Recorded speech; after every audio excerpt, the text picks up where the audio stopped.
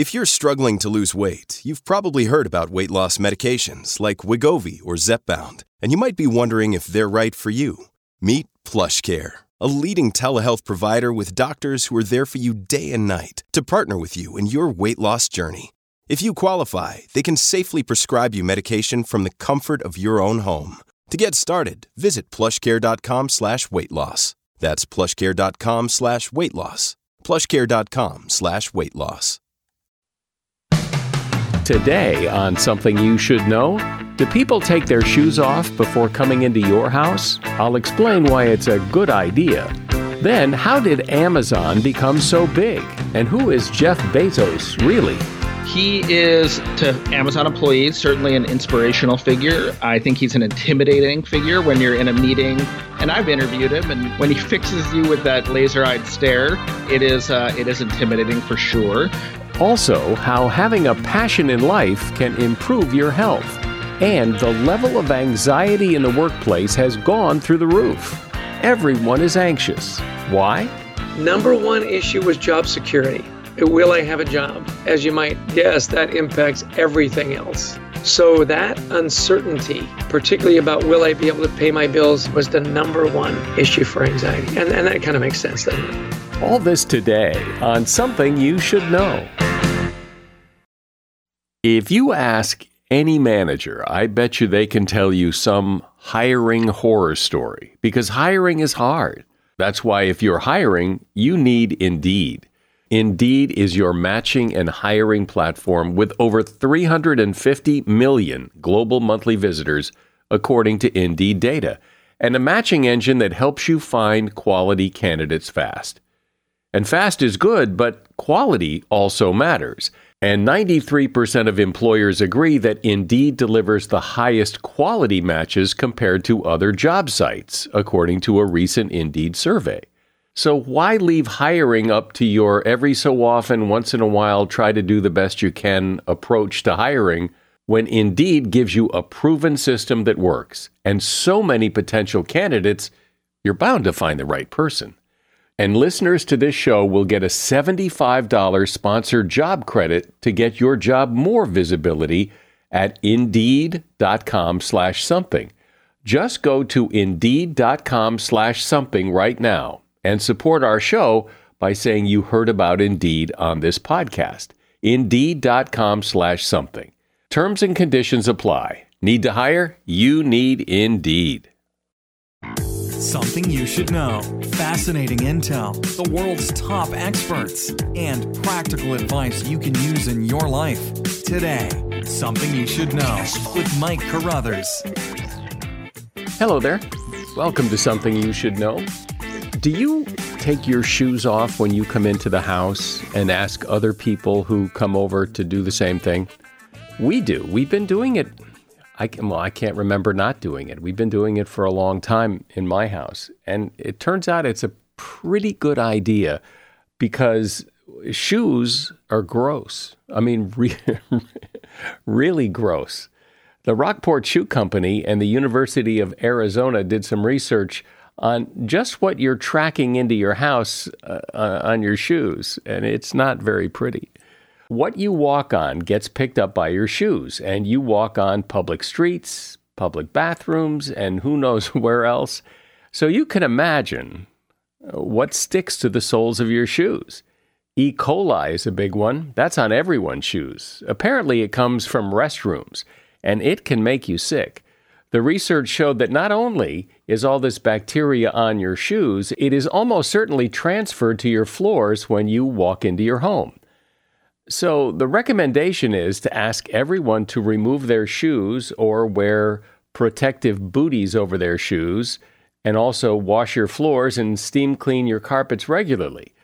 If you have throw rugs, you should wash them in the laundry every once in a while. And if someone must wear shoes in the house, you could wipe them with disinfectant wipes first. Now that removing your shoes is becoming more acceptable in Western countries, don't be shy to ask. In fact, a lot of times people come to our house and ask if they should take off their shoes, to which I typically say, sure, that's a good idea. It is your health after all, and most people will comply, including workmen who come into your home. All you have to do is ask. And that is something you should know. It's hard to imagine anyone who doesn't interact somehow with Amazon, at least on a weekly basis. Either you buy something from them, or you receive something that someone else bought on Amazon, or maybe you sell products on Amazon, or you see their trucks and vans go by. You have an Alexa speaker or a Kindle. Maybe you're an affiliate who puts Amazon ads on your website.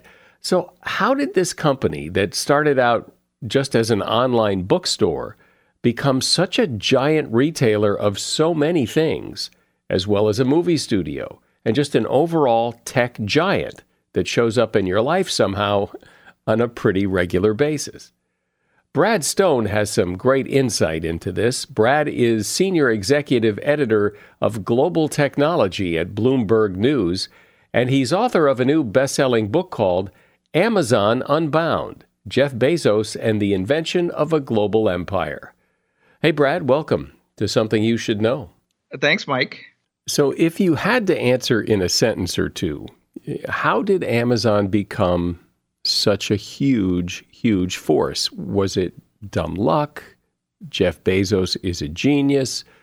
What's the one phrase answer? Certainly there's some luck, but no, he's brilliant. And it's not just the intellect or the ingenuity to come up with things like the Kindle or Alexa or Amazon Web Services. And those were all Jeff Bezos' ideas. But it's the powerful force of the founder, the relentless drive to kind of empire build. Bezos is just a forward propellant, and he is micromanaging teams that are working on new things like Alexa and the cashierless grocery stores. He's coming into businesses that have been autonomous for a decade to make new demands and to tell them they're not profitable enough. He's coming up with ideas that are somewhat disastrous, like HQ2, that auction for Amazon's second headquarters.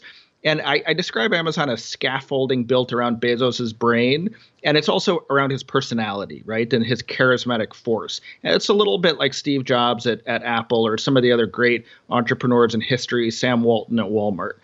He is Amazon, and it's that really unique combination of ambition and drive and intellect and inventiveness that made the company a success.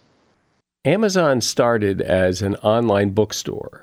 And so was it always meant to be so much more than that, or did the so much more just happen as a result of starting off with this online bookstore? Well, it turns out when you remember Amazon in the days when it was a bookstore, you're kind of dating yourself, and that's in the 1990s. But Bezos conceived the idea for Amazon when he was at a hedge fund called D.E. Shaw. And the idea wasn't just a bookstore. It was an everything store, that this new thing called the internet could allow a kind of endless selection. Even if you didn't have it sitting there in the warehouse, you could just go get it. And books were the beginning. It was a kind of a strategic opening salvo, starting point. But he always had those ambitions. And now, he's kind of followed it one by one, opportunities as they arise: cloud computing, ebooks, now voice computing, grocery delivery, so much more. I don't think he ever conceived of a $1.6 trillion company, but certainly he was betting on the internet and on this confidence he had that you could build a new business and really a fortune on this new technology. And that was back in 95 or 94, when most of us, to the extent that we use the internet, we thought it was this funny little thing where you could send an email to your high school pal and nothing more than that. So he was a visionary in that respect. What kind of guy is he? Is he a nice guy? Is he a jerk? Is he, you don't know what? Well, he is, to Amazon employees, certainly an inspirational figure. I think he's an intimidating figure when you're in a meeting. And I've interviewed him, and I've been at press conferences and asked him questions. And when he fixes you with that laser-eyed stare, it is intimidating for sure. Is he nice? I mean, I think he's pretty driven. I'm not friends with him, right? And he's very guarded when it comes to the press. So I can't speak to his personality, but I think that he is demanding. I have stories in Amazon Unbound where he he takes an underlings document filled with an appendix full of data and numbers, and he spots the mathematical error. And he says, if I can't trust this number, how can I trust anything in this memo? And he rips it up and he throws it down the table. So, okay, that's not a nice guy. That's a guy with incredibly high standards who's kind of a jerk. So maybe, Mike, that answers the question. He's a jerk like like Steve Jobs before him and Bill Gates when he was CEO of Microsoft. The jerks still reign in Silicon Valley in the tech world. When you look at the big milestones in the history of Amazon, like Alexa, like you say, for example, Alexa was his idea. Was the whole idea of smart speakers his idea? Yeah, I mean, before Alexa, voice recognition was Google Voice or Siri, where you spoke into your phone, you spoke into a microphone, and it answered a question. And so that existed. But what Bezos wanted from his engineers was, I'm going to use a technical term, far-field voice recognition. He thought it was awkward to take out your phone and ask it a question. He wanted a speaker that could be across the room or across a garage, and let's say you were changing your oil, it could guide you through it. Or it was in your kitchen and it could recite a recipe. Or it was in your living room and you could have a conversation with it, a kind of Star Trek computer. I don't know, Mike, if you were ever a fan of Star Trek, but they would have these conversations with this voice in the background. And that was actually, it seems like a small thing because, hey, Siri's already there in your phone, but it was a hard technical problem because it's with far-field speech recognition, you're basically asking a computer to identify a voice, to weed out the echoes, all the acoustic interference. And that technology didn't exist. So that certainly was a Bezos idea. His engineers actually didn't think it could be done. And the other magical skill he has are the resources at his disposal. And he just hired his way and spent his way into making it a reality. Where did his money come from to finance all this?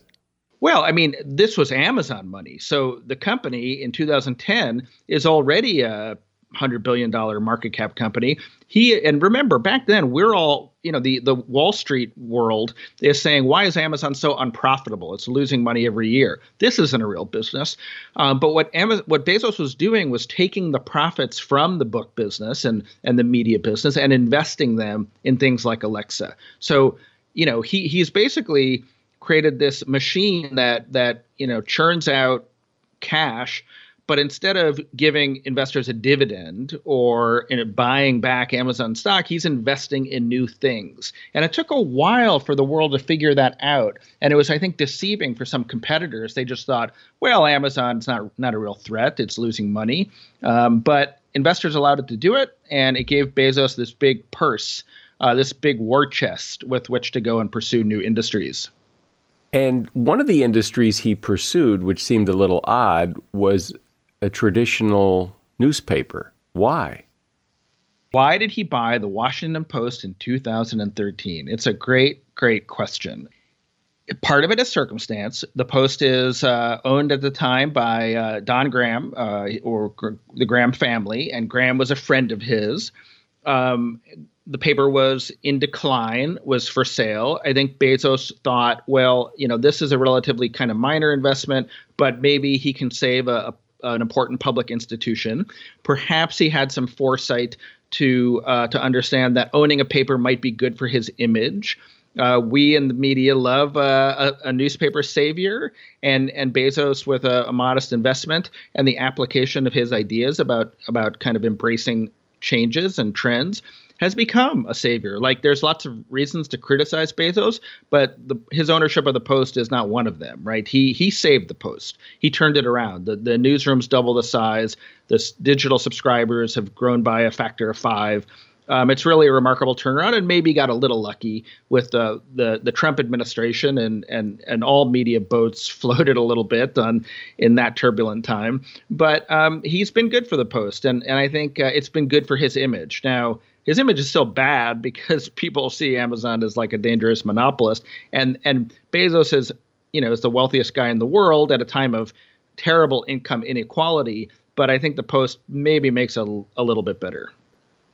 Is he particularly conscious of his image? Does he worry about his image, or he worries about his business? Well, I mean, I think that he's receptive to criticism. And when he, reads, criticism of Amazon and its relationship with its workers, we can criticize them for being too reactive. But, today, the day we're speaking, Amazon said it was hiring 75,000 workers at a $17 an hour wage. And, that's $2 above $15 an hour, which itself was leading when they announced it. And so I think he does worry, maybe not about his image for his image's sake, but about the practical impact of doubt seated in the customer's mind when they're presented with the buy now button on Amazon. And do they feel good about that? Or do they feel like, they're supporting injustice or climate change or, any ill that Amazon is accused of adding to? And so Bezos, he administers to that. And the last letter that he wrote to investors, probably the last one he will write because he's resigning as CEO, was all about image burnishing and defending Amazon and positioning it as a contributor to society. And so I think it really does indicate that he cares a lot about how he's perceived. We're talking about the remarkable success of Amazon and its founder, Jeff Bezos. I'm talking with Brad Stone. He's author of the book, Amazon Unbound: Jeff Bezos and the Invention of a Global Empire. Hey, a shout out to Claritin for supporting this episode and providing us with samples. You see, I'm what you call a seasonal allergy sufferer. Stuffy nose, watery eyes. If you have seasonal allergies, you know what I'm talking about. I don't sleep as well because I'm all stuffed up. Food doesn't taste as good. Luckily, though, for those of us who live with the symptoms of allergies, we can live Claritin Clear with Claritin D. Now, I know people with allergies who just, they just live with it. And, well, that's a strategy. But why? If there's relief, why not try it? Claritin D is designed for serious allergy sufferers. Claritin D has 2 powerful ingredients in just one pill that relieve your allergy symptoms and decongest your nose so you can breathe better. Everyone in my house who has allergies takes Claritin D. Ready to live as if you don't have allergies? It's time to live Claritin Clear. Fast and powerful relief is just a quick trip away. Find Claritin D at the pharmacy counter. Ask for Claritin D at your local pharmacy counter. You don't even need a prescription. Go to Claritin.com right now for a discount so you can live Claritin Clear. Use as directed. Another day is here, and you're ready for it. What to wear? Check. Breakfast, lunch, and dinner? Check. Planning for what's next and how to save for it? That's where Bank of America can help. For your financial to-dos, Bank of America has experts ready to help get you closer to your goals. Get started at one of our local financial centers or 24/7 in our mobile banking app. Find a location near you at bankofamerica.com/talktous. What would you like the power to do? Mobile banking requires downloading the app and is only available for select devices. Message and data rates may apply. Bank of America N.A., member FDIC. So, Brad, what about the concern that Amazon is crushing small business, that they can sell virtually anything, often for less, get it there pretty fast, and have selection that, your local store can't have, and that's really hurting small business? I think it's legitimate. Amazon has all the advantages. It had all the advantages going into the pandemic, and then suddenly people were fearful of going into stores, and it was like Amazon got injected with a dose of steroids.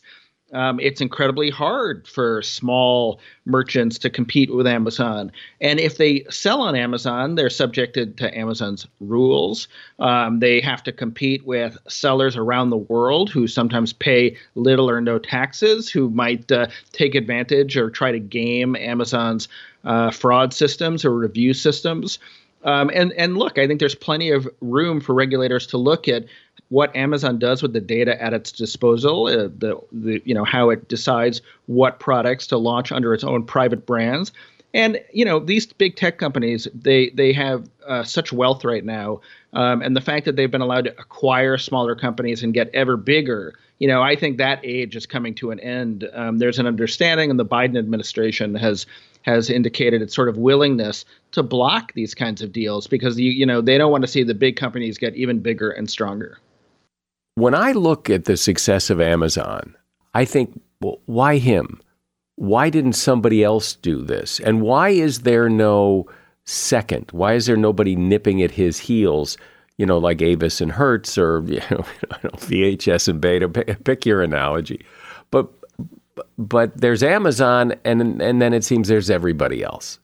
Look, I mean, eBay started around the same time as Amazon and took a different approach and got a little distracted, had a lot of turnover in leadership, and it has faded a little bit. And certainly, other their Walmart and Target are fast-growing competitors, but much smaller. And then you have companies like Shopify that do, represent brands selling directly to customers, and those are success stories. So there are the other car rental firms, but you're right, no one on equal footing. And, and for a number of reasons. One, Bezos has just been a very clever CEO. He has kept doubling down and investing in new businesses. eBay's CEO, to just use that example, resigned after the first year, Pierre Omidyar, and turned it over to professional managers, one after another. But Bezos stayed at the helm all along. So maybe one answer to the question, Mike, is that the CEO, the founder who really commands somewhat magical powers at any company when you're the founder, he stayed for the whole ride and he drove the business forward and he took the risks and he made sure the investors were on board and he encoded a kind of operating philosophy in the company and drove the culture. And the companies that started at the same time didn't have that. They didn't have their Jeff Bezos. So he's kind of the secret weapon. And and we'll see as he moves on to do other things, whether that impacts Amazon or whether what he has built is so resistant, or so durable that Amazon continues to grow and dominate. What has he gotten really, really wrong? Yeah. Well, a couple of things, a couple of places where Amazon has fallen flat on its face. One place is in China, where he invested billions of dollars over many years, but not enough to make a difference. And they got crushed by Alibaba, and maybe the Chinese government was never going to let a Western company succeed. That was kind of a disaster. The sort of famous smartphone, the Fire phone, Bezos had a vision for that. He, just like he had a vision for Alexa, was kind of far out. His employees didn't believe in it. He didn't really listen to them, and it left a crater in the universe of smartphones. So that's another one. And look, the space company that he owns, Blue Origin, still TBD in terms of its impact. It's far behind SpaceX. The personal saga, splashed on the tabloid newspapers. He certainly somehow, this is a mystery to me, underestimated the interest that people would have in his personal life if he, basically started a relationship while he was married. So that he got wrong. And HQ2 is another good example. I think he conceived this process of, Amazon is having a hard time in Seattle. Let's go to a place that wants us. And he created this bake-off between 238 regions around North America. And they had a terrible backlash because, a trillion-dollar company was seen as soliciting incentive packages and tax relief. So maybe it's not surprising as you become a multi-billionaire that you kind of lose a little bit of your sense for which way the political winds might blow or how people might perceive you or, how receptive customers might be to a new product that you would like, but maybe nobody else would. So look, but his willingness to do these things and to fall on his face and to fail is probably part of the elixir of what makes him successful also. Well, Jeff Bezos certainly is out front there as the face of Amazon, but given all the businesses that they're in and how much money they make and all the things they do, there must be other people right behind him who I would assume are pretty smart. There's a leadership team there. Andy Jassy, who's taken over as CEO, has run AWS, the cloud business, with a lot of autonomy. That's been incredibly successful and profitable.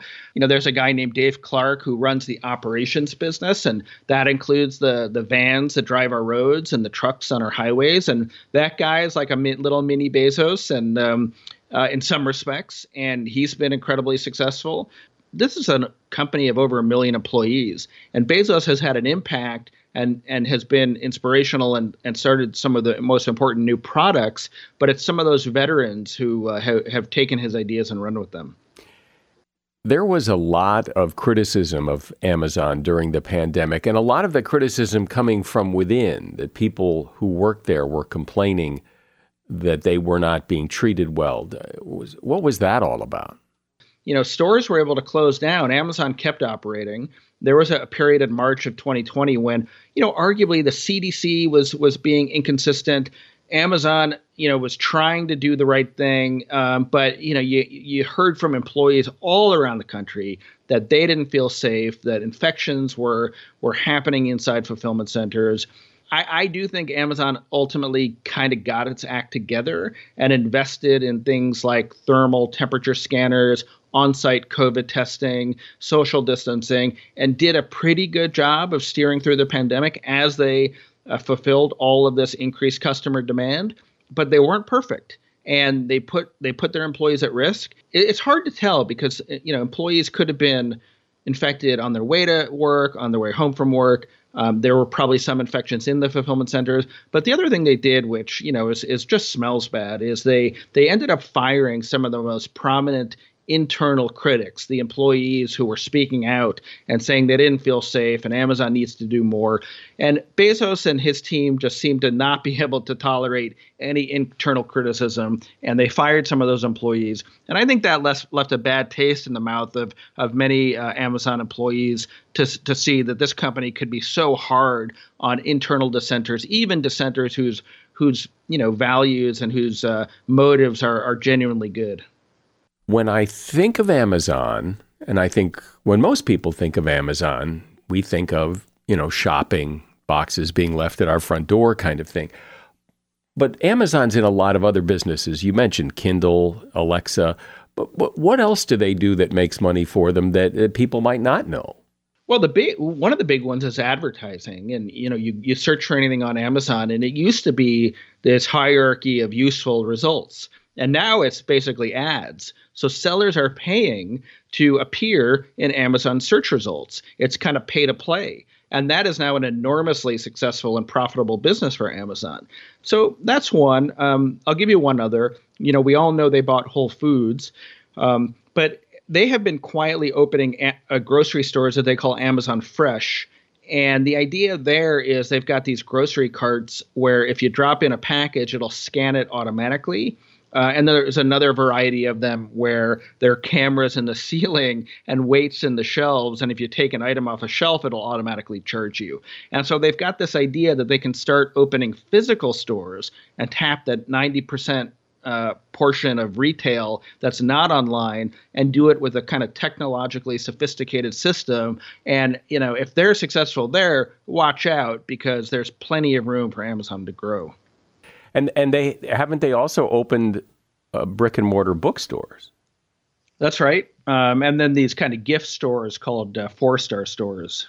Why? Why these little nickel and dime compared to Amazon? Why? What's the purpose? Well, because of what I just said. Online retail is 10% of all retail. So if you're a big company, you need big opportunities to grow. And physical retail is still 90%. And, groceries, a lot of people want to go into a grocery store and hold up the pear and sniff it and, see how ripe it is. And only a small percentage of people are going to really shop online for groceries. And so it's just an opportunity. And so one day somebody at Amazon woke up and said, let's get in the movie business. Let's get in the streaming business. And it seemed kind of weird to me. And not only are we going to get into the streaming business, we're just going to give it away to our Prime members. What was that about? Let me go through the logical chain. We talked about Amazon being the everything store, and DVDs and VHS cassettes were a shelf on the everything store. And then what happened in the mid 2000s is, that business started to decline, and people started to, look to download movies. And so Amazon started a video on demand business. They want to always be there. And then Netflix kind of moved from its envelope service to subscription video, sign up, pay a monthly fee, stream anything. And Amazon did that too, but Bezos knew that the catalog wasn't going to be as big as Netflix's, and he made it free within Prime. And then Netflix and Amazon started dueling to license catalogs of TV shows and movies, and that's really expensive. And they make the economic decision that maybe it'll be better to just do their own movies and TV shows. And so they start Amazon Studios. And then Bezos, being Bezos, he wants to do things a little differently, and he gets kind of creative and funky and has these grand ideas about how maybe people can vote on what they want to see. None of that quite works out, but it brings us to today, where Amazon's making big movies, TV shows, and is spending billions of dollars on Lord of the Rings.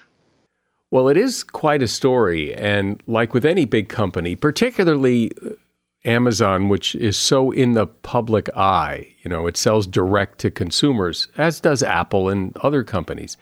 It's interesting to hear the story behind this very public and visible company. My guest has been Brad Stone.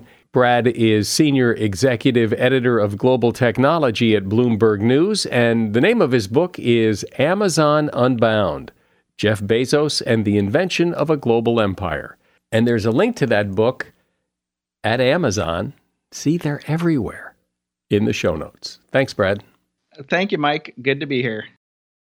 When you need mealtime inspiration, it's worth shopping Kroger, where you'll find over 30,000 mouth-watering choices that excite your inner foodie. And no matter what tasty choice you make, you'll enjoy our everyday low prices, plus extra ways to save, like digital coupons worth over $600 each week. You can also save up to $1 off per gallon at the pump with fuel points. More savings and more inspiring flavors make shopping Kroger worth it every time. Kroger, fresh for everyone. Fuel restrictions apply.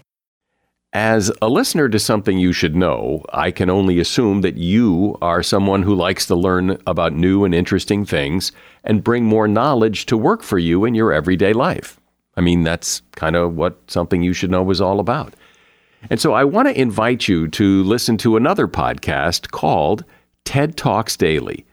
Now, you know about TED Talks, right? Many of the guests on Something You Should Know have done TED Talks. Well, you see, TED Talks Daily is a podcast that brings you a new TED Talk every weekday in less than 15 minutes. Join host Elise Hu. She goes beyond the headlines so you can hear about the big ideas shaping our future. Learn about things like sustainable fashion, embracing your entrepreneurial spirit, the future of robotics, and so much more.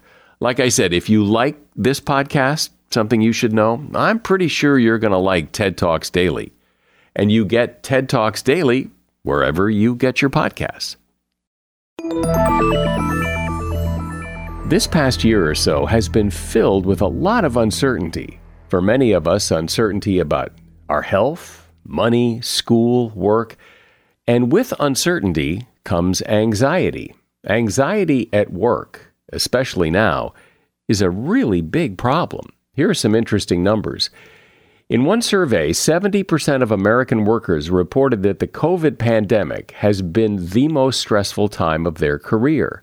In another survey, 89% of workers reported that their work life was getting worse, and 85% said their well-being was in decline. Stress and anxiety are big problems for a huge portion of the workforce. And Chester Elton, who is a speaker and author on workplace issues, decided this was an important enough problem to investigate. He is co-author of a book called Anxiety at Work. And what he discovered about this topic is really interesting, and I think important for anyone who works. Hey, Chester, welcome. Hey, Mike, delighted to be here. Thanks for the invitation. So when you investigated this whole problem of anxiety at work, what is it that you found? We looked at the research, people that were anxious before COVID, and it was about 20%. Now, this is severe anxiety that would actually impact your life, right? COVID hits, it jumps up to just under 40%. What was really interesting is when we looked at the data in younger people, that, people in their 20s, it was almost 50%. It was well over 40%. And the other number that was really shocking was 70% of Gen Z and millennials said that they had left a job because of mental, illness or anxiety or not being able to cope within the last 3 years. So when you ask me that simple question, who's anxious? The answer is pretty much everybody to some degree. It's when you get into that debilitating anxiety where it gets really concerning. It actually is the number one issue for businesses. Well, if it's the number one for businesses, you know that ripples into your personal life as well. So not only did we see that in our research around, business culture, the ripple effect into personal lives was dramatic as well. What are people anxious about? Number one issue was job security. Will I have a job? As you might guess, that impacts everything else, right? Number two was health, not only personal health, but health of family, friends, and so on. So that uncertainty, particularly about will I be able to pay my bills, will I be able to provide for my family, was the number one issue for anxiety. And that kind of makes sense, doesn't it?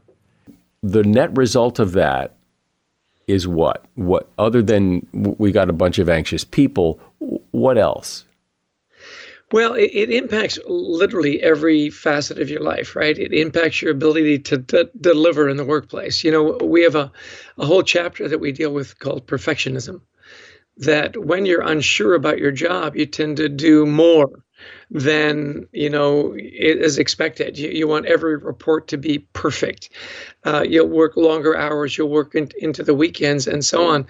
The other thing that impacts is when that pressure is on you, and I'm sure a lot of your listeners have been in between jobs or felt like their jobs were threatened, the ripple effect into personal relationships is really dramatic. I mean, it's well known that through the pandemic that divorces are up, relationships are more tenuous, and on and on. And you can often trace that back to uncertainty about, will I have a job to pay the bills? It sounds like that would be good for business. Now you got a lot of perfect people. You would think so. And that's an interesting perspective. What actually happens, Mike, is that the difference between it's good, it's really good, and perfect. Okay, so this is something we talk to people all the time. Say, look, set your parameters. Make sure that the boundaries are there. That sometimes just good is good enough, right? Whether it's at home or at work. And as coworkers, as spouses, as family members, you want to make sure those boundaries are there, because the difference between very good and perfect, the amount of effort that you've got to put in to get that last couple of percentage points, as my brother Byron always says, that juice isn't worth the squeeze. That actually perfectionism is sort of the enemy of getting stuff done.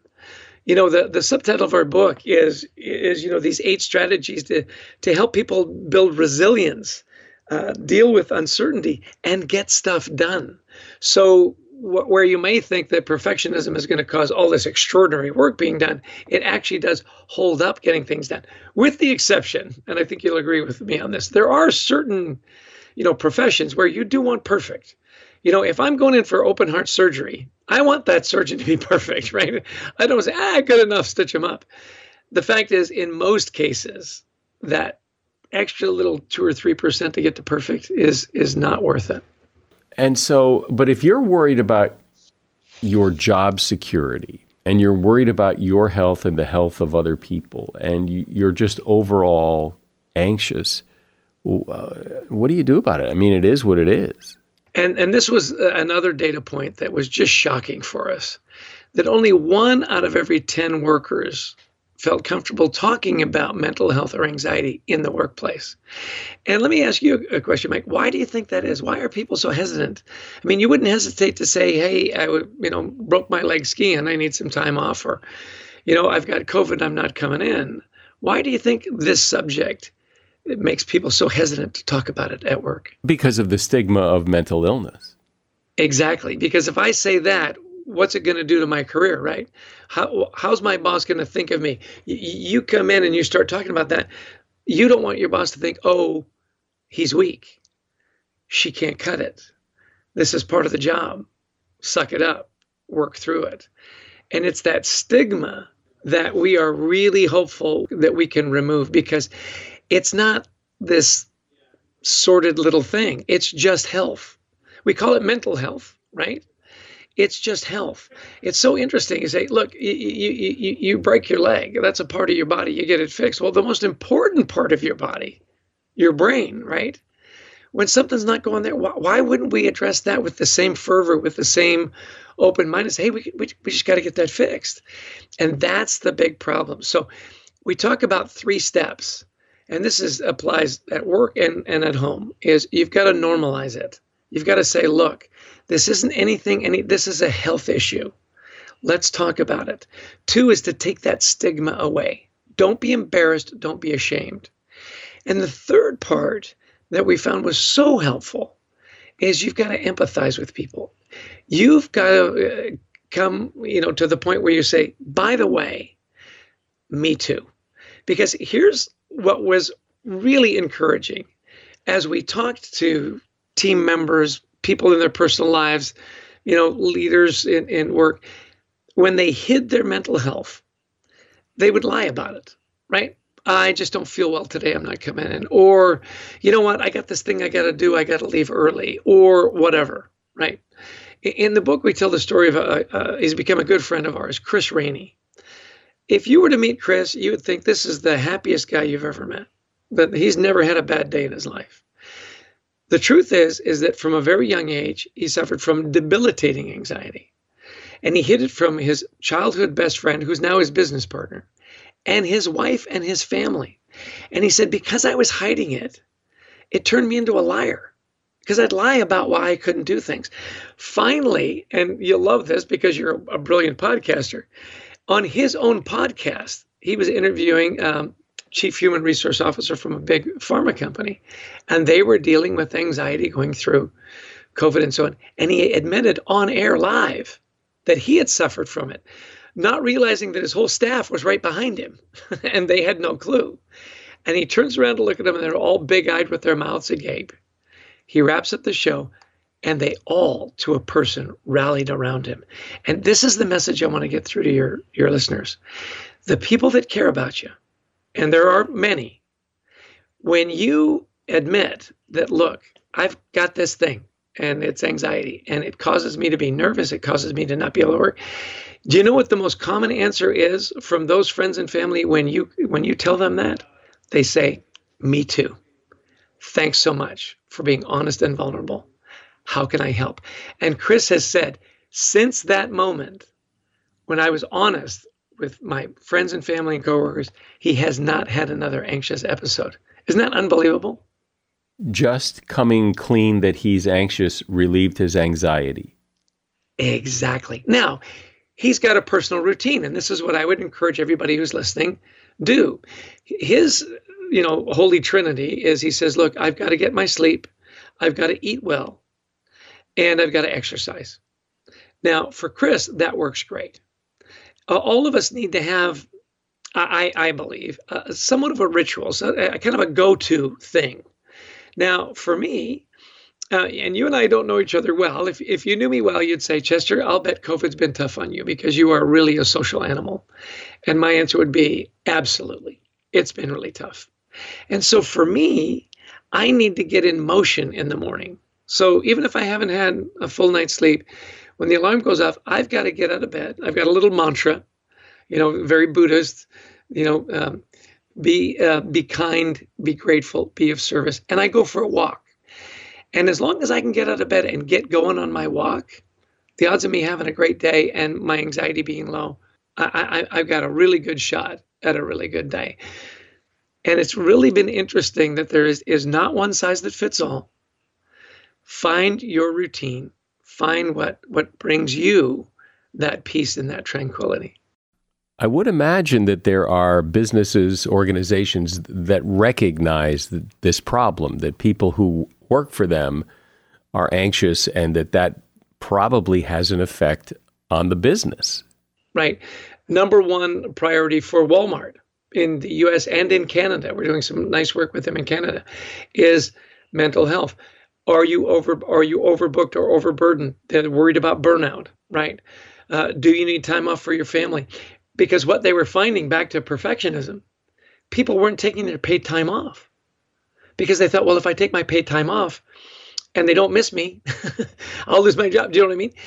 There are even companies that would say, if you will take your paid time off, we will give you more paid time off. If you will take the 2 weeks that is allotted, we will give you an extra 2 days. And people still weren't taking it. So this idea of building up trust, talking about it more, getting leaders to talk about their stories and saying, yes, I have dealt with it as well, is going a long way to take the stigma away. Now, I agree with you. There's a lot of work yet to be done. It's getting a lot better. And that's what we're hoping in our writing and our research, is to accelerate that process.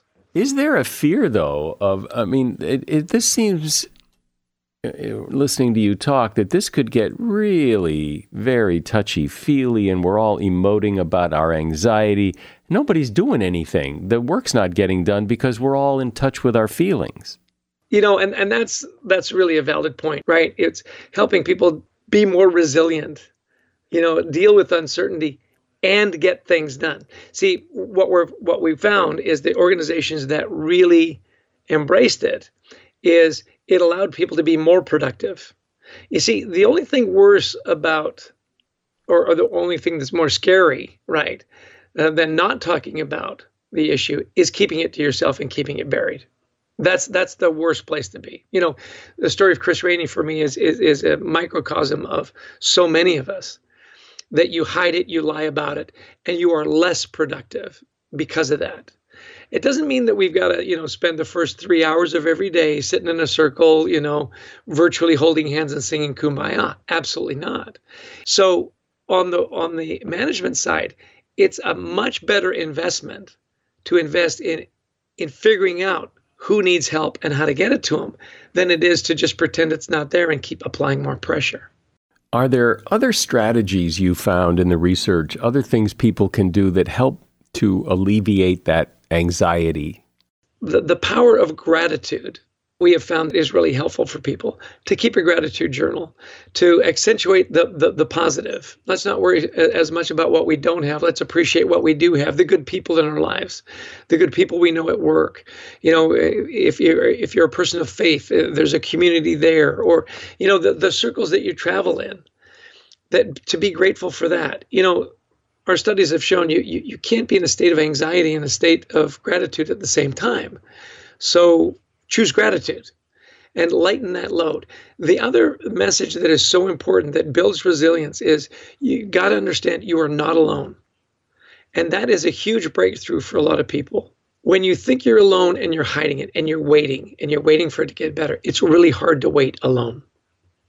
If you've got somebody with you on the journey and someone that can relate to what you've been going through, and most of us can.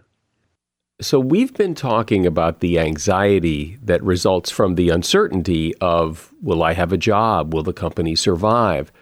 And how to deal with that anxiety. But what about dealing with the uncertainty itself? I mean, wouldn't it be better to know or to find out what the future holds? Because the people that run the company probably have a pretty good idea of at least what's in store for the near future.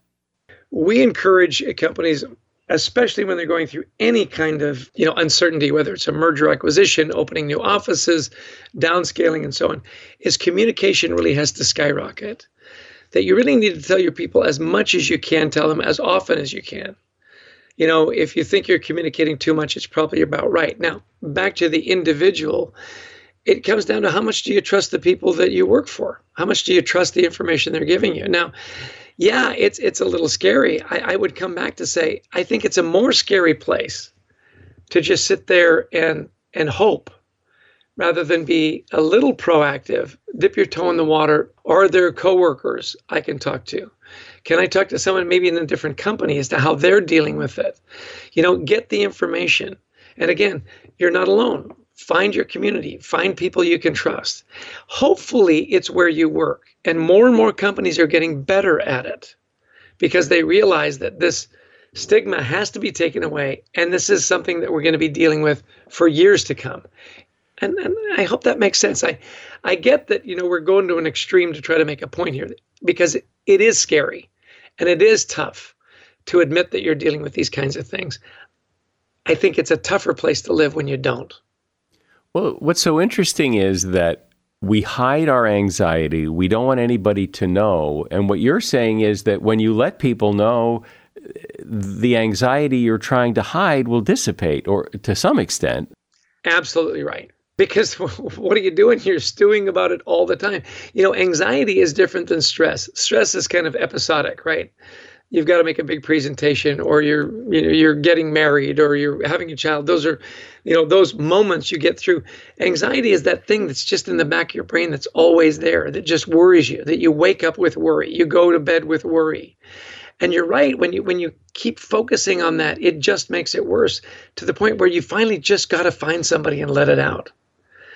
Find somebody that you can confide in.